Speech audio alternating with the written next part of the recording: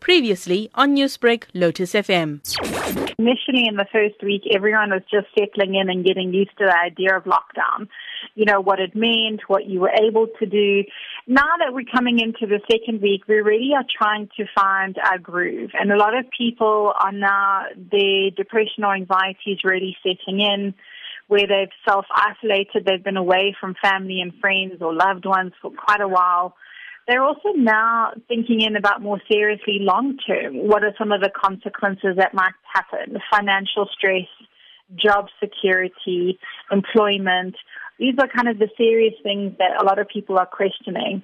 And I still think that from the calls that we're getting, people are still feeling anxious. What can we do? What can't we do? What if this happens?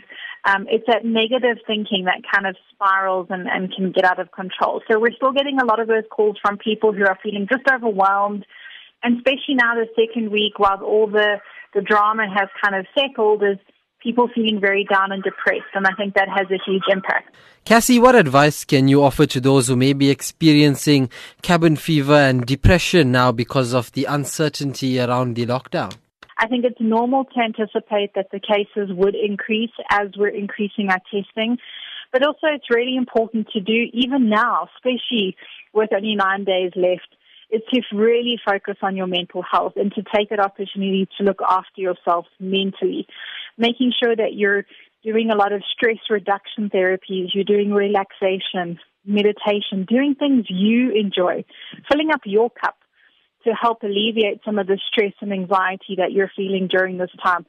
We still have 9 days left, and if that is extended or not, it's still going to look very different as to what we can do after lockdown.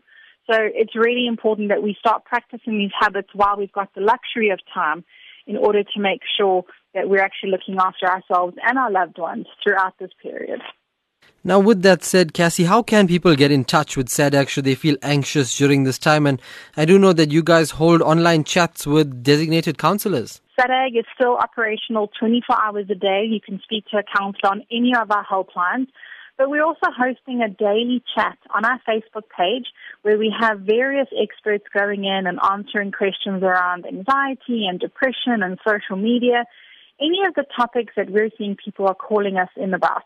If they're having questions, so many other South Africans are too. So you can join those chats. Just search for us on Facebook, the South African Depression and Anxiety Group, and join our daily chats this week from 1 o'clock till 2 o'clock, and you can get free expert advice from the comfort of your own home. Newsbreak, Lotus FM, powered by SABC News.